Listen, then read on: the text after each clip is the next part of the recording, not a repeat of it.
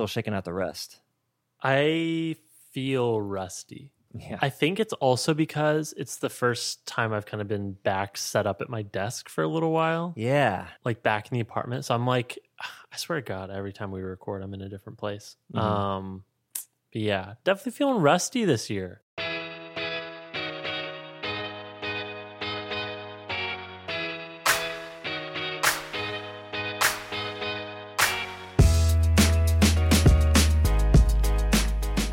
Welcome to episode 380 of the Design Details Podcast. I'm Brian Levin. And I'm Marshall Bach. Welcome back for another episode. Nice round number 380, Brian. How you doing? Hanging in.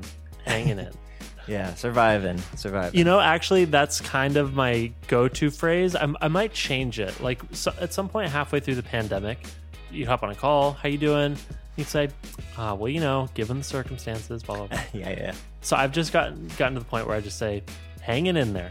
And I've taken it offline as well. You know, you go up to the grocery store counter and they say, hey, how you doing today? And I just say, hanging in there. How about you? And I don't know if it's too negative or if it's kind of the right mix of it's a little positive. It's winking at the shittiness of the situation. It avoids having to say things are actually good. Like I'm having a great week. You don't want to say that, right? I was watching a comic, like a stand-up the other day, and this exact thing came up. He was like, when people ask you how you doing, there are two answers, fine and great. If things are going bad for you, if it's shitty, you say fine. And otherwise, you say great. Those are the two answers. Nobody actually wants to know how you're doing. Well, anyways, hanging in there. How you doing, Brian? Hanging in there. All right, cool. Well, we have an interview today. It's been a while since we've had an interview. Mm-hmm. I'm excited for it. But of course, we've got a little bit of stuff to get into before that. First, we have some new very important pixels this week. New supporters making this show possible. Our first one, we got a shout out to Belinda Hui, who last week, this person's name on Patreon was Bela, or like it was a typo. B-E-L-E, yeah. B-E-L-E. And so we said it, we did our best, but then we got a follow up that it's actually Belinda. So thank you, Belinda. Also, a huge shout out to Nuzi Barkatali, Eugene Fedorenko, Gabriel Adorf, Mike Griffin, UX Vietnam. I think that's the name of an organization, not first name UX, last name Vietnam. First name UX. And finally, shout out to Sam Carden. These are all new supporters making the show possible. Thank you, everybody. Thank you very much. Yeah, awesome. All right. If you didn't know, we are a listener-supported podcast, which means that listeners of the show actually make it possible for us to record every single week, to pay for our gear, to pay for all of our subscriptions, hosting, editing, all this kind of software that it takes to make the show and make it sound good. And so if you've been enjoying the show, if you like coming back every week and hearing us, or even if this is your first time listening and you want to support us, we'd really appreciate it. It's possible by going to patreon.com/designdetails. And for just $1 a month, you get access to a new supporter-only segment of the podcast called The Sidebar. Sidebar. The sidebar is like an extra half of the episode. So we'll answer an extra listener question, or we'll tell a design story or talk about a new idea. It's really just the second half of the episode. So not today. Today we got a really long interview, so not quite half. Yeah, today interview. But in today's sidebar, we actually talk about whether you should learn Figma, if it's the right tool to learn in this year, 2021. So if you want to hear us talk about tools and get access to past sidebars and future sidebars going forwards, or if you just want to support the show because you like the way we sound, you can do that by going to patreon.com/designdetails, and it starts for just $1 a month. So thank you everyone who supported us this week, and to everyone else who's been on board supporting the show. Appreciate it. Thanks, everybody. All right, 2 quick bits of follow-up before our interview. The first one comes from Twitter. Divya Talk says, regarding our conversation last week, talking about having an online persona, Divya says, one of the things that I feel like why it's easier to praise someone who does just the work is because creative professionals have a myth that, quote unquote, doing the work is enough. We find it easier to praise those people. And I also think it's a bit easier to not be threatened by someone who has 100 Instagram followers but makes art every day versus someone who makes art once a week, but each piece gets over 1,000 likes. Yeah, maybe people are just jealous. Yeah.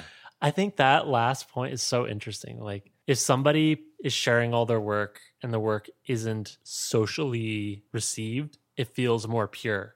But as soon as that work gets lots of likes, the line between doing the thing for the right reasons and doing it for the likes starts to blur, which is probably really frustrating for most artists. But certainly for designers, like, no, I just want to share this thing, but it just so happens that people also will like it on social media.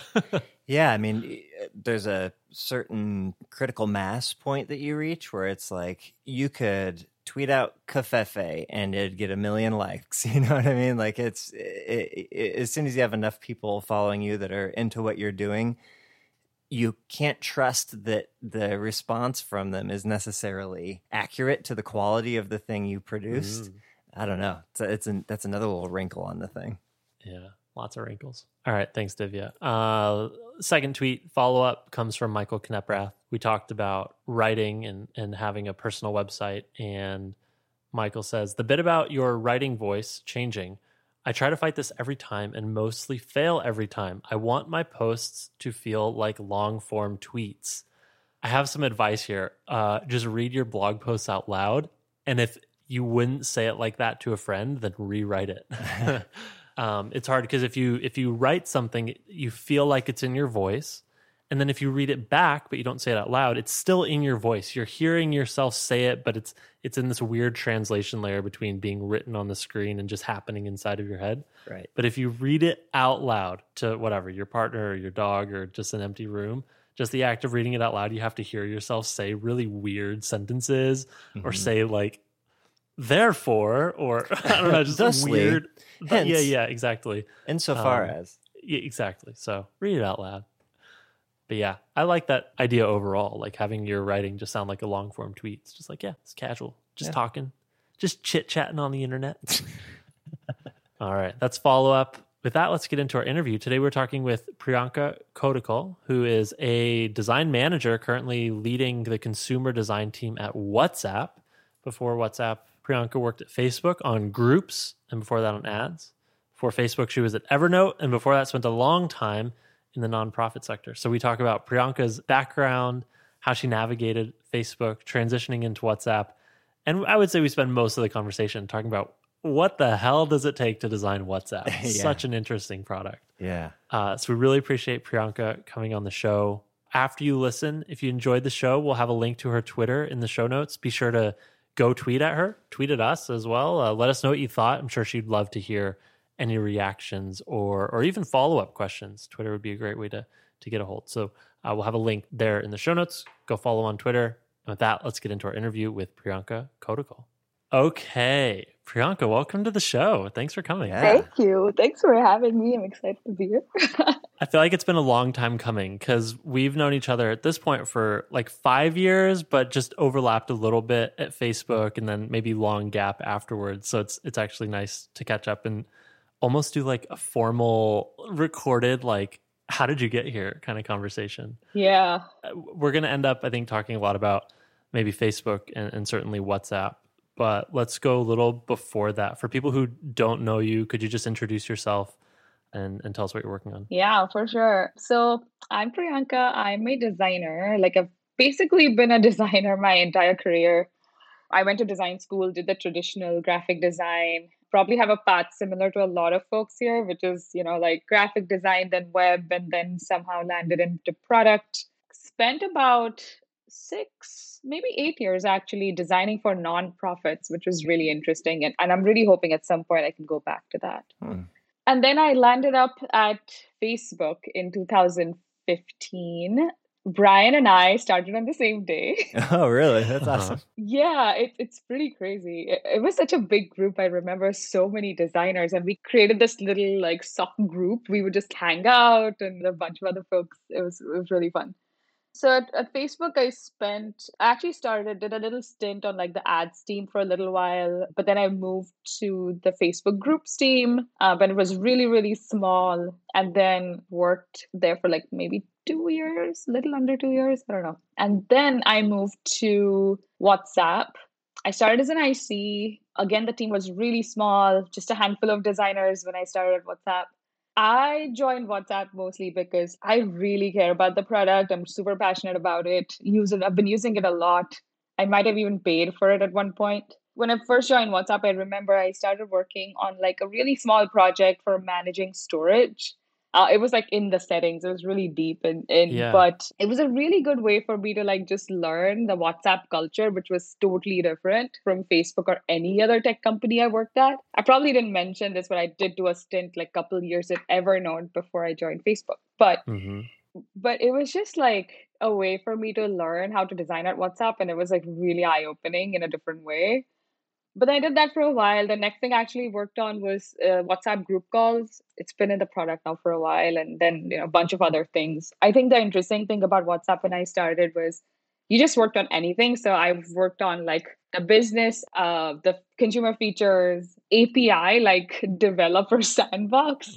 I don't know what I did. Mm-hmm. I did something, and I don't know if it even worked. But so I did all of that. And then as we started to grow the team about a couple of years ago, I switched to managing, which kind of happened organically. But then I've been leading the consumer design team for WhatsApp. I love it. Okay. We're going to dig into each of these things a little deeper. I think one thing that would be cool to understand is how you think about switching roles, because obviously you've navigated at this point sort of sectors, right? From nonprofit to startup, then startup to big company.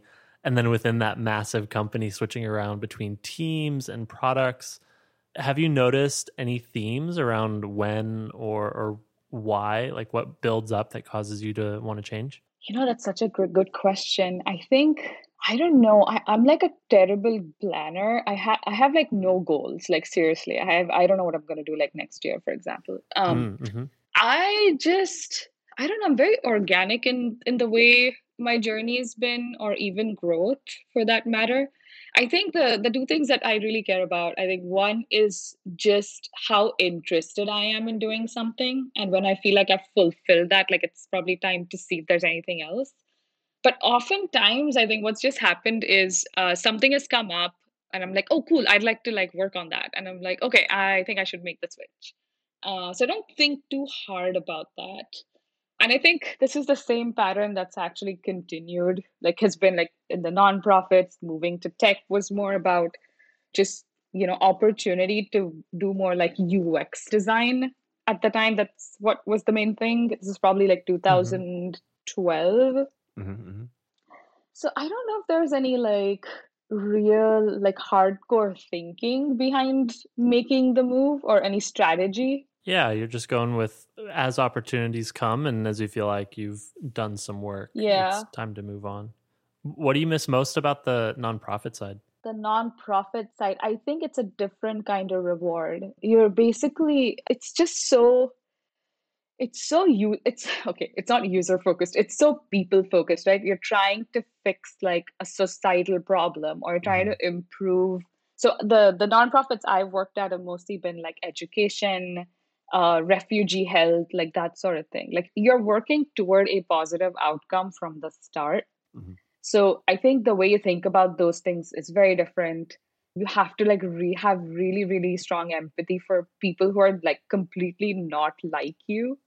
So I think sometimes I miss that part of the nonprofit land. And the Altruism. reward is, yeah, and the reward is just like it's more intrinsic, if it makes sense. Like you get paid very little, Mm-hmm. or at least I got paid very little when I was at a nonprofit. So Yeah. it's really more about like doing the right thing and feeling like you're a part of that. Does that make sense? This is like a broader problem with incentive structures in general, right? If you heard about somebody making a ton of money and they worked at a nonprofit, society would sort of frown on that. Be like, ugh, you're creating this overhead and preventing money from going to the cause on the ground. But we have no problem celebrating people who make their money at startups or big tech companies because it sort of fits into our idea of the way money just always gets spent. So I think that incentive structure is really unfortunate, and I hope maybe it will continue to change or start to skew so that people could be well compensated and the nonprofits can attract the kinds of people who would be well suited to work on those problems, but the compensation is like the last missing piece. Yeah, I agree. I actually think it's getting a lot better. I have some friends who are working at nonprofits, and I think there is a lot more, I think they see the gap and the reason why people don't work at nonprofits, right? I mean, the reality is like, even if you want to, at least like the way I think about it is, okay, let me just do a few more years here, and then maybe I can go work at a nonprofit. So you're right. I think it does. I mean, incentives is one part of the one missing piece for sure. All right. Well, let's zoom forward. Speaking of incentives. So you joined Facebook. We got to meet and work together a little bit. I laughed. And I think right around that time, you were migrating yourself to WhatsApp. Mm-hmm. And I remember it was something that had been on your mind. Like you were excited about it and had wanted to work on WhatsApp for a long time.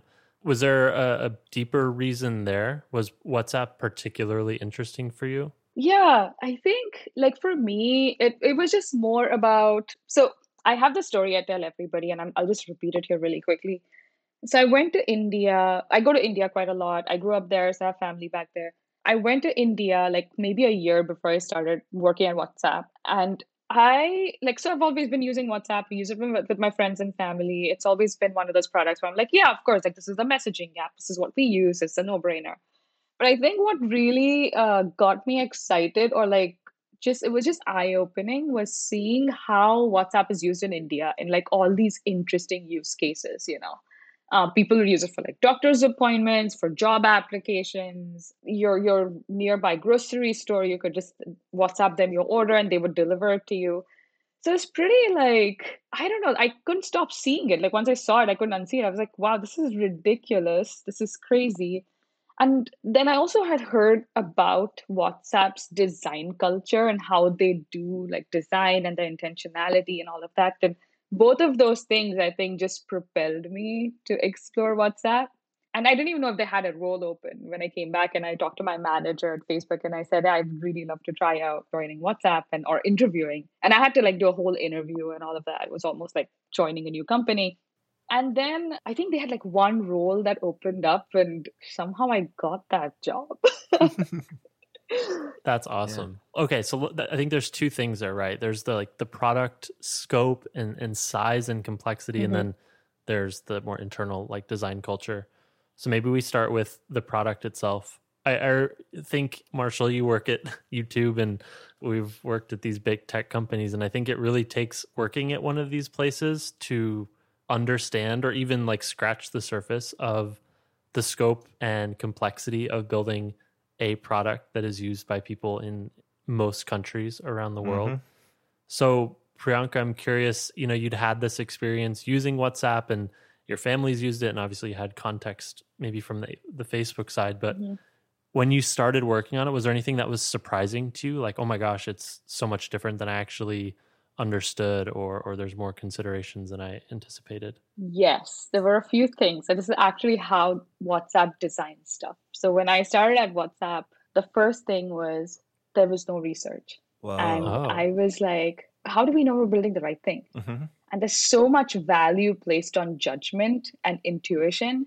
I mean, I think we did have research when I started. It was brand new. It was very foundational. There was no like usability testing or any of that. So just like it took me a while to wrap my head around that. And I just couldn't put two and two together. I was like, how can you have a product that is so successful? Because it was really successful when I started. It wasn't like, it's not like a recent thing, right? It was after the acquisition, right? That was like it was after the biggest, the acquisition. Yeah.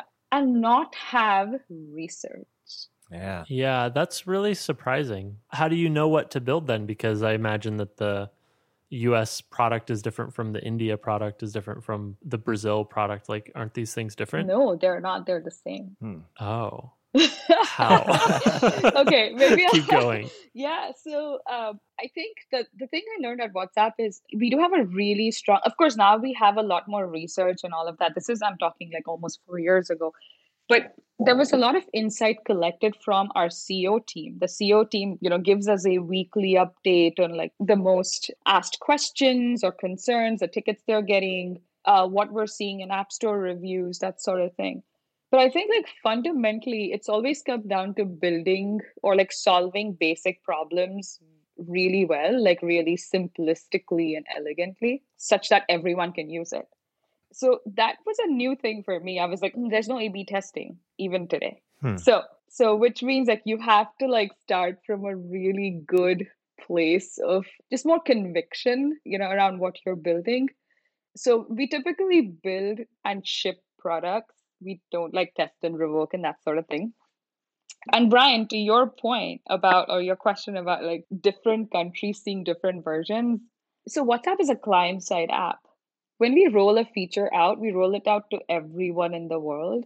Mhm. I think it's really difficult for a messaging app to have different features, like on a country basis or a different version, because it breaks the experience. So and a lot of the WhatsApp communication that happens across countries. So a lot of people in the US will use it with like their families in like Brazil, Indonesia, and in India, and so on.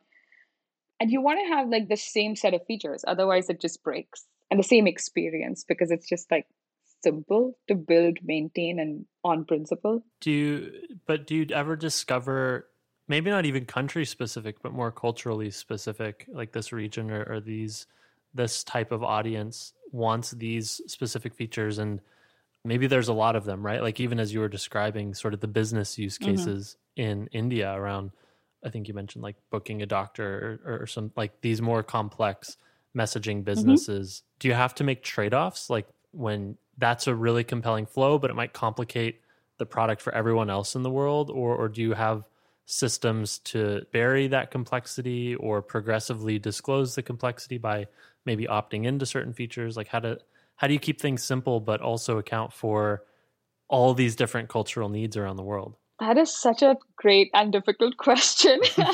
Yeah, it's interesting. Okay, so the way we think about designing at WhatsApp, right, is it's very rooted in like first principles.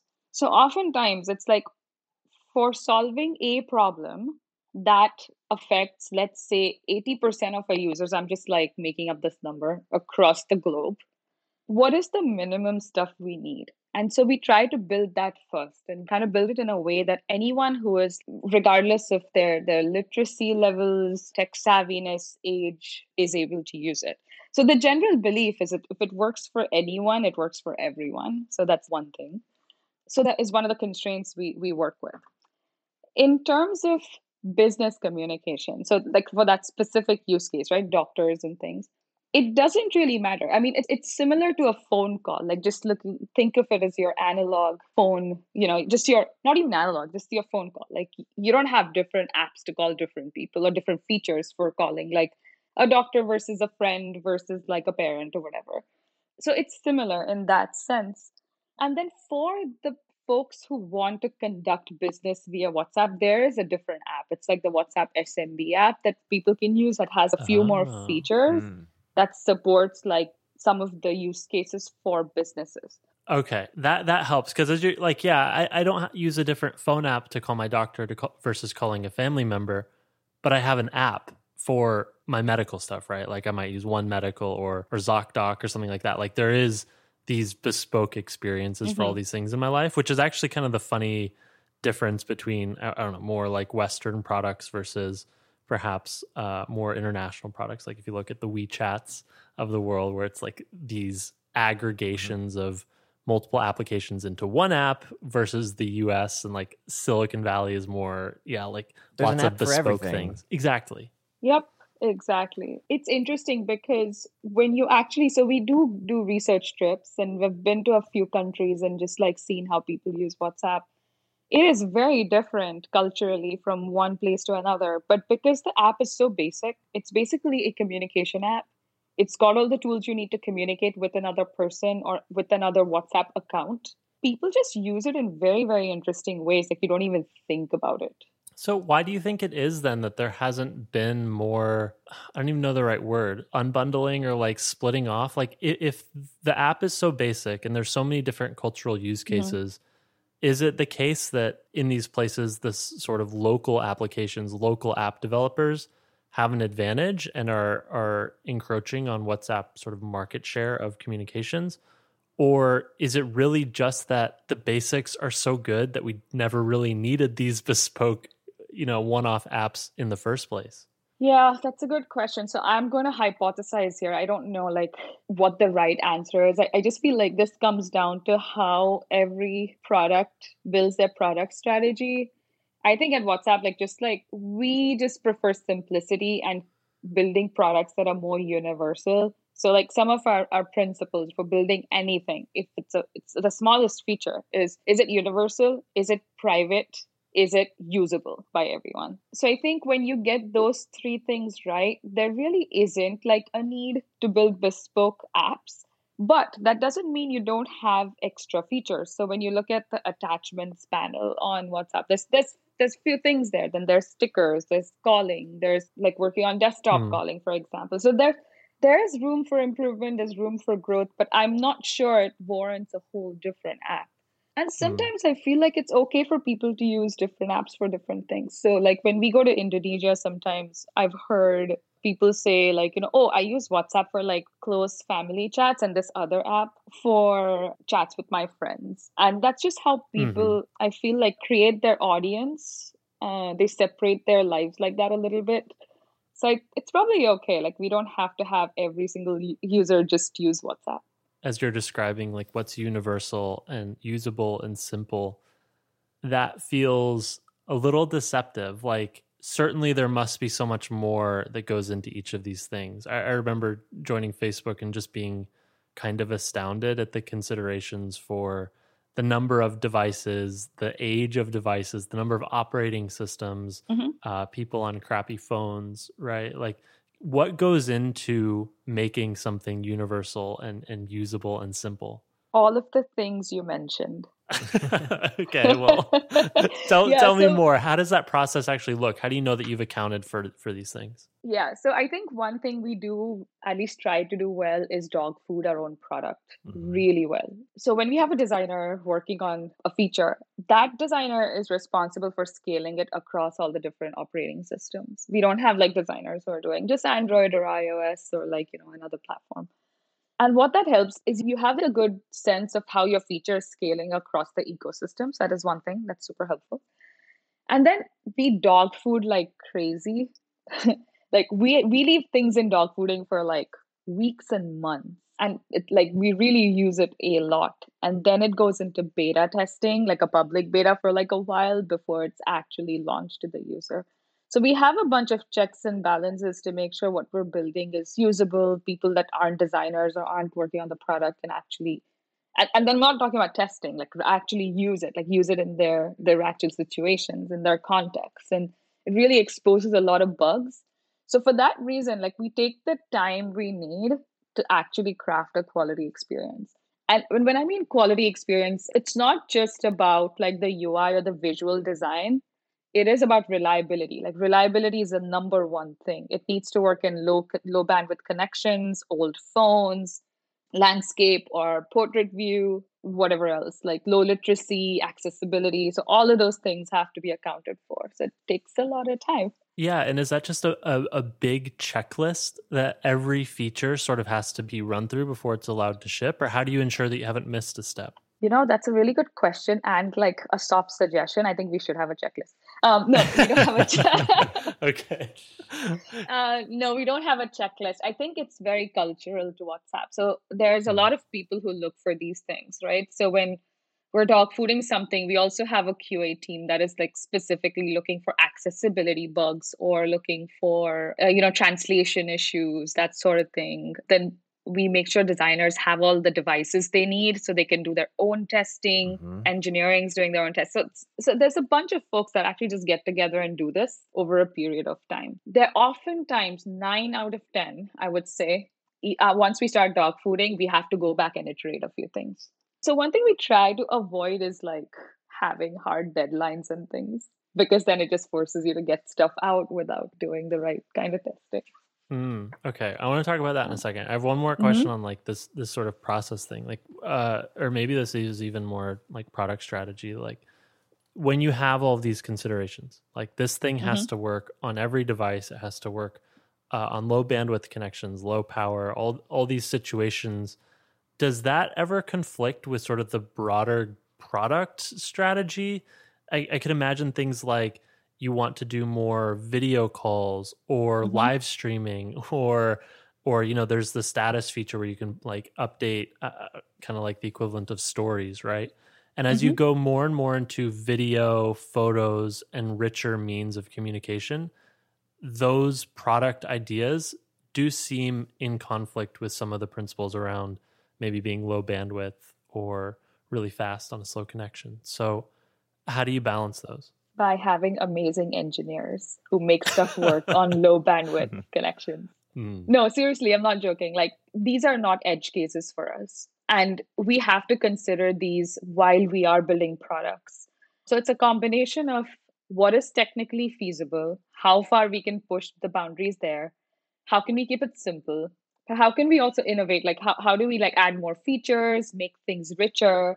And there's just like new technology coming up every so often, and we just adapt. And yeah, I mean, the engineers make the magic. Seriously, they just WhatsApp calls work really well on low bandwidth, like video calls. They don't take up a lot of data. And that's another consideration. Like in a lot of the countries where WhatsApp is popular, data is really expensive. Right. So you want to make sure that, like, we try to let people know, how much data things consume when they're trying to send like a video, download an audio file or a video file, like that sort of thing, because data is expensive. So we have to work with that constraint. Does that make sense? It does. Yeah. And if you have great engineering foundations, it makes all these things easier over time. But I could still imagine like some wall where you want to do something high bandwidth or computationally expensive, and you just recognize that some percentage of your users won't be able to use it, or their device won't be able to handle it. And I don't know, like, does that mean you don't ship it, or you've just accepted that there's certain... I mean, every tech company does this, right? It's just WhatsApp happens to have these principles of trying to be universal. Or like, at what point do you just say, you know what, we don't support this type of phone or this age of operating system? So we do that. So we still support a lot of Android and iOS operating systems that go way back. But there comes a point where you like start to decide, like, it's too expensive to support them. Most of our users aren't using them. So it does come down to what our users are using. So I'll give you an example, right? Like my mom doesn't use the latest OS on her phone just because she's just never thought about updating it. She's probably using like, I don't know, a couple, like 2-3 OSs back. So, and we have a lot of users like that who do use like old operating systems, and we have to support those. So we haven't gotten to that point where we've had to say certain people won't get this at all. I think there have been some small features, but nothing significant where you would need to update your operating system. Yes, I mean, you do need to update your app every so often because there's new features you won't get if you don't update your app. But operating system, I mean, no, we still work within that constraint. I don't know. I think it would be strange if we said like only if you have newer phones or like most up-to-date operating system, you could use this. We've done that maybe for a couple of features, but for the most part, we try to avoid that on principle because again, like if you want to like leave no user behind, like this is something you have to consider. And I think the onus is on us to like build an experience that will work for everyone. It might be a little idealistic, but I think it's awesome. I really dig that. All right. I have one more product-y question before we get into like more designer-y stuff. So this one, it was funny, it kind of helped prompt this conversation on Twitter. Someone tweeted at us like, why is the chats part of WhatsApp the 4th tab on iOS? And I think that is such an interesting question because you look at the tabs and for me, I see status, then calls, then camera, chats, and settings. And for me, like my mental model of WhatsApp has always been chats. So every time I opened it, I'd have to like go to the 4th tab, which feels like the wrong tab. And so I realized I think I might just have the wrong mental model for what WhatsApp is. So I guess, how do you think about this? Like, what does the ordering of the tabs mean a lot for you and the team internally? And do those get sort of reordered in concert with shifting priorities? From my point of view, it'd be like a priority towards calls and camera, right? Yeah. So this question comes up a lot. It's like... a little bit of a history lesson, but so WhatsApp wasn't a messaging app to start with. It was an addition to your contacts app on iPhone, which basically just said, you would just see people's status. So if I saw like Brian or I saw Marshall, I would say, you could set your status to busy, talk later, or unavailable, or like available to chat, whatever. Mhm. It was basically a status app. I mean, that's why the name WhatsApp, it's like WhatsApp in a way. Yeah. So you would know before you contacted someone or before you called or even SMSed someone at the time if they were like available or not. Because I think one of the things Jan, who's like the WhatsApp founder, talked about, and he has a really cool talk if you're interested in the history of WhatsApp. It's on YouTube. He talked about was like people would just do this thing where they were like, hey, do you have a minute to chat, and then kind of send the message, that sort of thing, and then start the conversation. Yo, you free? Yeah, exactly, right? So this actually took that away. It was like, so you would know if they're free or not. And apparently it evolved into a messaging app just more organically when people just started using the status as like letting their contacts know that, hey, I'm heading to a bar, join if you can, that sort of thing. That's crazy to me. That seems like it's like a tail growing a dog. You know what I mean? It's like that's the big part. Like we're doing a status thing, sure, that seems like it's relatively easy, but adding chat onto that is a huge increase in size, and scope. Yep. Yeah. And then I think that was around the time where like SMS was just expensive. It would break up your messages and like cost a lot of money. And then I guess the original WhatsApp team figured out that they could like actually build a messaging service that would just use the internet. And that's how it evolved. But then coming back to why it's the fourth tab, the original idea was to emulate the UI for the dialer, the iOS dialer. And that's why, and so, where status is right now, that used to be a contacts tab similar to the iOS dialer. And that and I think there were like fewer tabs. And then when they did chat, it replaced the actual dialer piece, like where you dial the phone numbers. And I think that's how it evolved, but I might not have the exact understanding here. And that's how like it just stayed there. And it's a muscle memory thing, right? Once you have so many users and they're just used to like having chats that you don't want to move it. Yeah, that's a good answer, honestly. Like it's just always been this way, so we're not going to change it. Yep.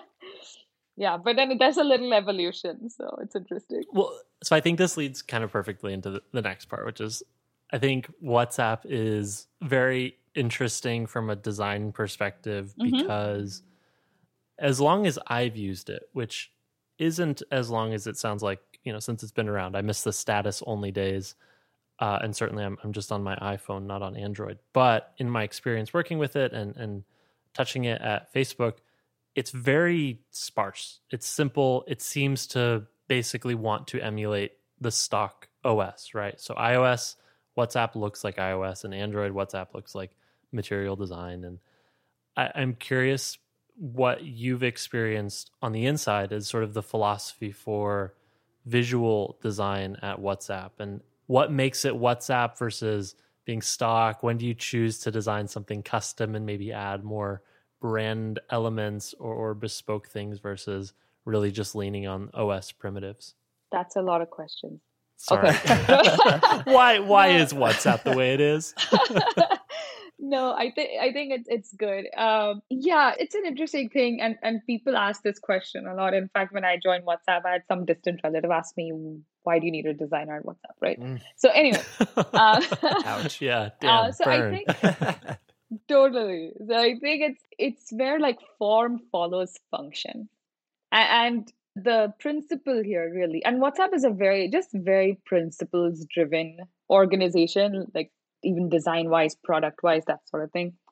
I think what happens when you have something that feels very, very native to the OS is it just like diminishes the learning curve that anyone will have to learn a new app. So for example, right, when something looks like most Android things, or like Material Design, like most other apps on Android, you give it to someone who is not very tech savvy and they can still use it. They don't need education. So one of the things WhatsApp doesn't do is user education.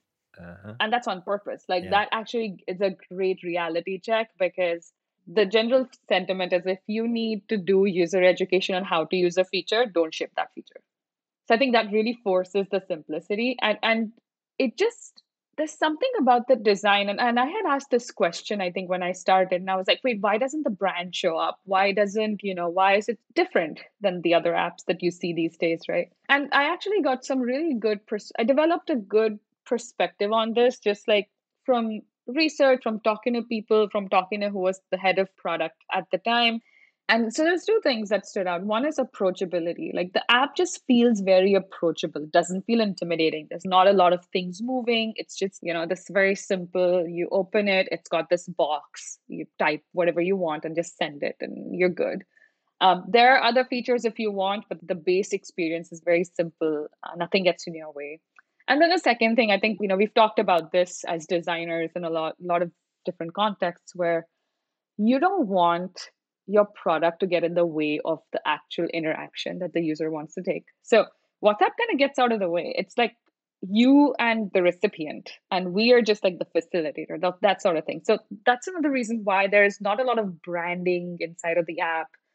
We try to do brand, I think, a little more based on, just like more externally rather than in the app. And there's like the colors match more of the OS styling. So it just feels like more embedded into the OS, that sort of thing. Does that answer your question, Brian? I probably missed some questions. No, it answers it perfectly. I guess from my experience, everything you said rings true. And I actually agree with most of those principles. And Marshall, maybe you can chime in here too, because I think there's still perhaps some frustration at having to design kind of two different apps. Like you're always having your Android mocks and your iOS mocks. And then every year as the platforms evolve, you're kind of doing two separate things. Mm-hmm. And it's been interesting watching some of the other Facebook properties like Instagram and Messenger and even the Blue app sort of evolve to just have their own visual language that kind of looks the same on every platform. Like maybe the only key difference is some navigation patterns, but everything looks the same, right? So I suppose there's tension for me there between the approachability, the simplicity, being easy to build, yet also having this massive design overhead of maintaining kind of two separate apps. Yeah, it is hard. It takes a lot of time. And we're not talking about two operating systems. We're talking about 4 to 6. Oh, even worse. Look, I don't even know what the other ones are. Yeah. Windows? So we deprecated Windows, but we have... Mac OS, okay. We deprecated Windows Phone, sorry. So we have like web, desktop, iOS, Android, and KaiOS. Don't even know what that is. Yeah. So KaiOS it's like a smart feature phone that's like really cheap and has good like internet connection. Whole different operating system. You have to use like keys, like hard keys to move around. Oh yeah, I know what you're talking about. Yep. Yeah, but it is picking up. People are using it in certain markets, and we're like, we want to be on that. Mm-hmm. So there you go. And the more operating systems you add, the more we will be customizing. But you know what, Brian? I was just gonna say, I kind of felt overwhelmed when I started WhatsApp. Like we had to scale designs to all these things, but I think it's made me such a better designer. It's like really made me more intentional, thoughtful. I've been able to learn all these different, like how these different operating systems work, how people use them. I don't know. I think it's really great. Marshall, does that ring true for you? Or do you feel, I don't know, YouTube's actually sort of almost a hybrid, right? Like, yeah, YouTube does some stuff on its own. Sometimes it crosses platform sort of metaphors. I don't know. Yeah, in general, yeah, it's kind of its own language that is in between iOS and Android. It's more closer to Material than it is to iOS. But yeah, we don't have to do 2 sets of mocks or 6 sets of mocks. They're just different by platform. I guess maybe my last question then is it seems like you have to attract a certain kind of designer who is very detail-oriented and perhaps extraordinarily patient when it comes to shipping product. Yes. How has the team sort of grown and changed since you've been there? Is it a big team, or has it been able to sort of remain small and hold on to those principles? Yeah, we've grown quite a bit, but it's still small in the grand scheme of things. I can't give you the numbers, Brian, but that's fine. But yeah, we have been able to hold on to some of those principles because we've really put in a lot of effort, like as we've grown, to recruit designers who would thrive in this kind of an environment and who would really enjoy this kind of work. So what are the characteristics that you look for? Like, how do you know that someone's well cut out for this? Okay. So one is they have to be a WhatsApp user. Mm-hmm. Two is they need to have a really high bar for interaction design and visual design or craft. Now, it doesn't mean trendy. It can be trendy. It doesn't matter. But like just really good taste, really like polished work. But that is really important. Mm-hmm. And then just really strong user empathy for someone, just understanding building for users who are not like you, who are probably in like completely different markets, completely different cultural contexts, kind of stepping out of your comfort zone to understand that a little bit more. I think that's really important. And then like who can work really, really well with our PMs. So I honestly think WhatsApp has the best consumer PMs I've ever worked with, hands down. Designers and PMs, like literally, I would say they almost lead product at WhatsApp. So it's like two sides of the same coin. And the PMs are extremely craft focused and super into the details. So we need that complement. We need designers to be that way as well. So that's a really high bar.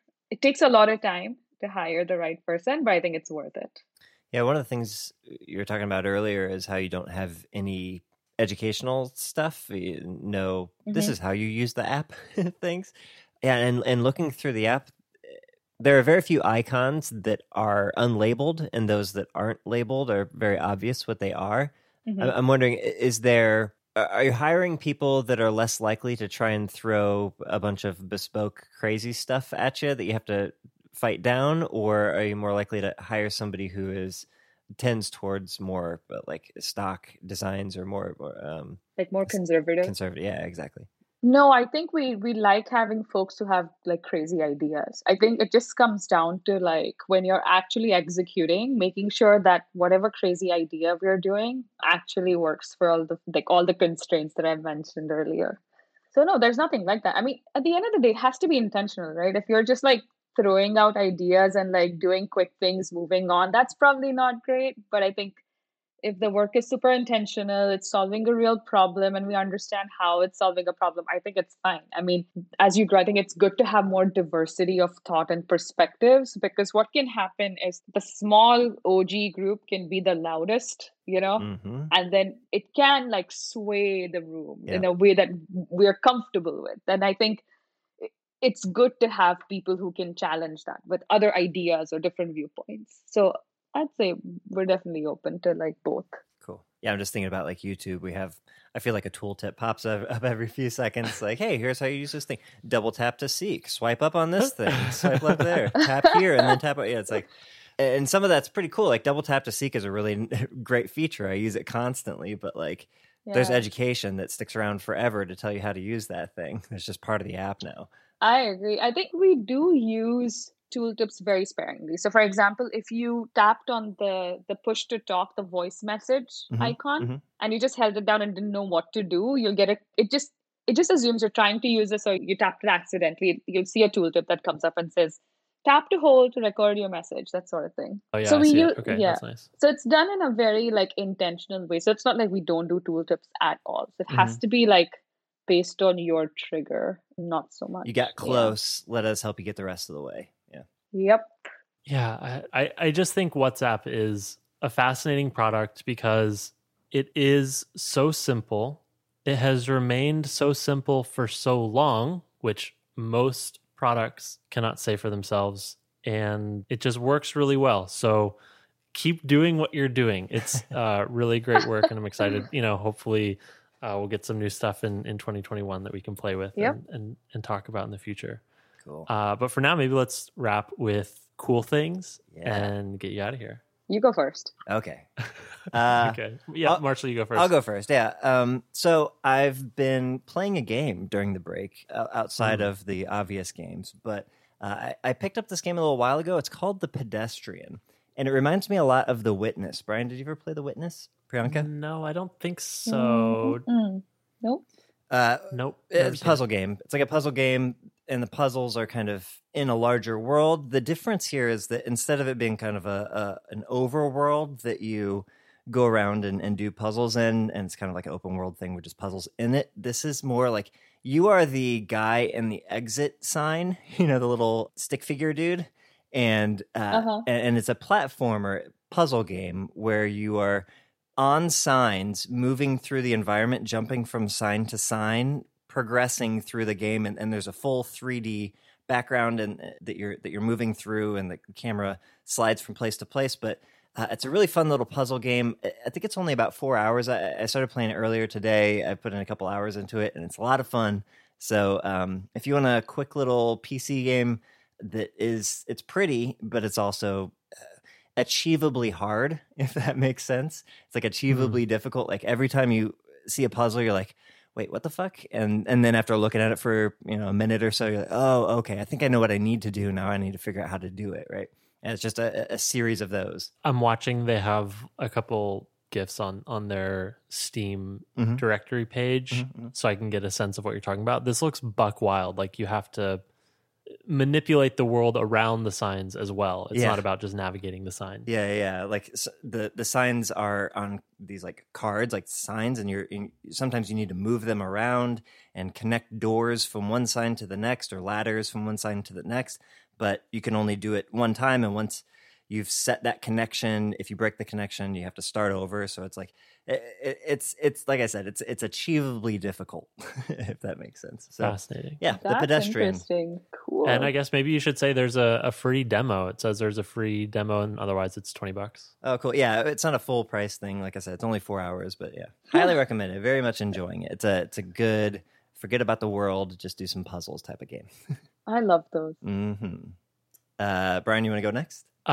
Sure. Mine is not interesting this week. Mine's work related. I will recommend a book. I read this in November or December.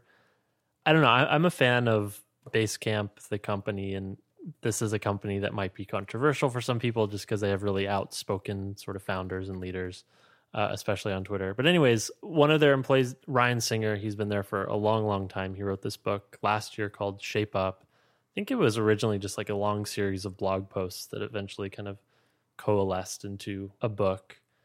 And it's really just about sort of product development and how to ship products at work. Like, how do you take these big questions about what you want to do at a company or with a product and make it happen in a sequence of logical steps? And, a lot of companies sort of operate differently, and certainly it's different between startups and big companies, small teams, big teams. And maybe the type of product changes the way you prioritize things. But anyways, Shape Up is sort of Basecamp's philosophy for it, which is interesting. I recommend it for designers who are interested in roadmap planning or product management. It's really about how do we break up work into meaningful chunks? How do we decide our priorities, what's risky or not?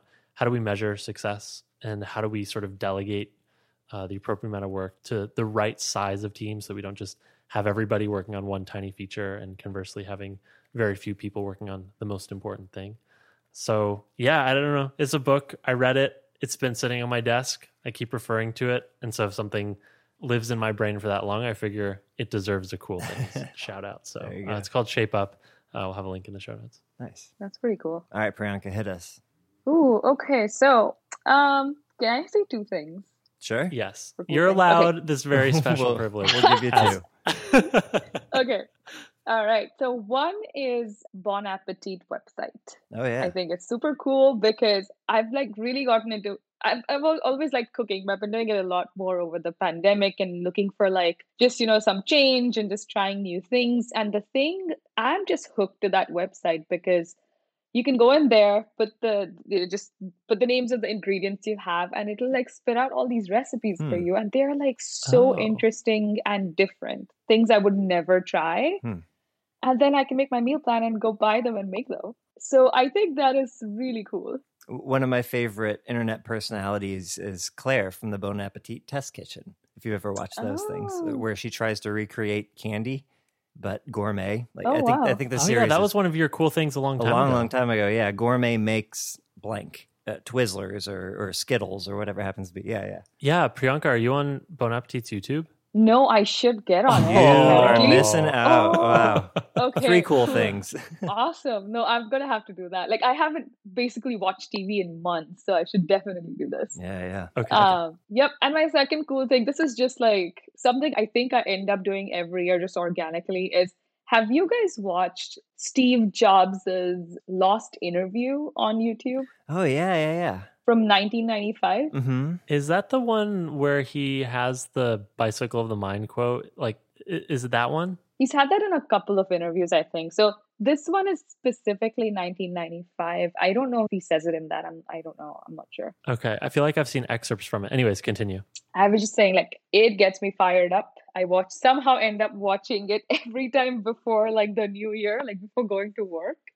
And it's a really good one. So I think it's, I don't know. Every time I watch it, I'm like, oh my God, this is so cool. Like, yes, this is how I'm going to operate.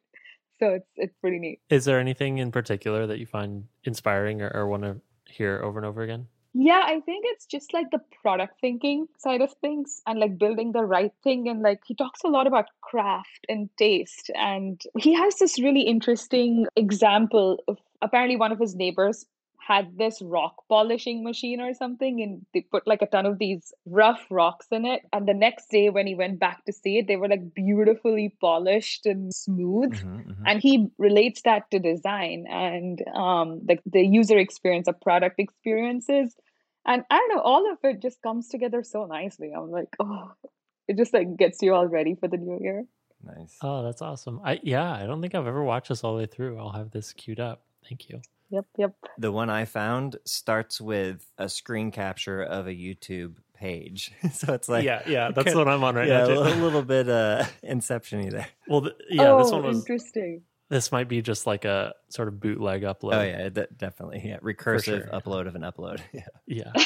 Oh, yeah, that's the one. That is the one, I think, because I might have even at one point paid for it to watch it once or something. Or might have it in my purchase list. I don't know. Hour 12. Well, awesome. Yeah. It's a nice long chunk of content. 70 minutes. It's pretty cool. Like, I mean, there's a lot of cynicism and stuff in there, but it's still like very inspiring. I think it's a net inspirational. Net positive for the world. Everyone go watch. I'll take it. Cool. Awesome. Well, Priyanka, it's been great. Absolute Thank you pleasure. for coming on the show. Thank you. Yeah. It's been awesome catching up with you too. Yeah. All right. This has been episode 380 of the Design Details podcast. We hope you enjoyed it. Let us know what you thought. We're on Twitter at Design Details FM. If you did enjoy it, be sure to tweet at Priyanka. We'll have a link to Priyanka's Twitter handle in the show notes. Go follow her, tweet at us. We'd love to hear from you. Otherwise, if you have questions for us that we can answer in the future, you can ask a listener question on our GitHub at github.com/design details. Otherwise, that's it. And we'll catch you next week. All right, folks. Take care and keep it simple.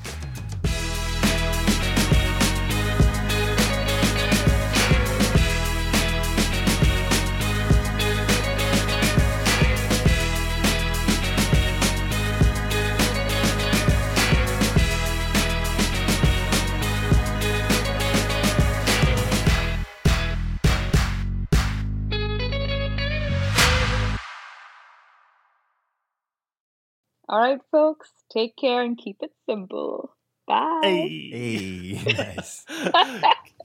Love it. Cool.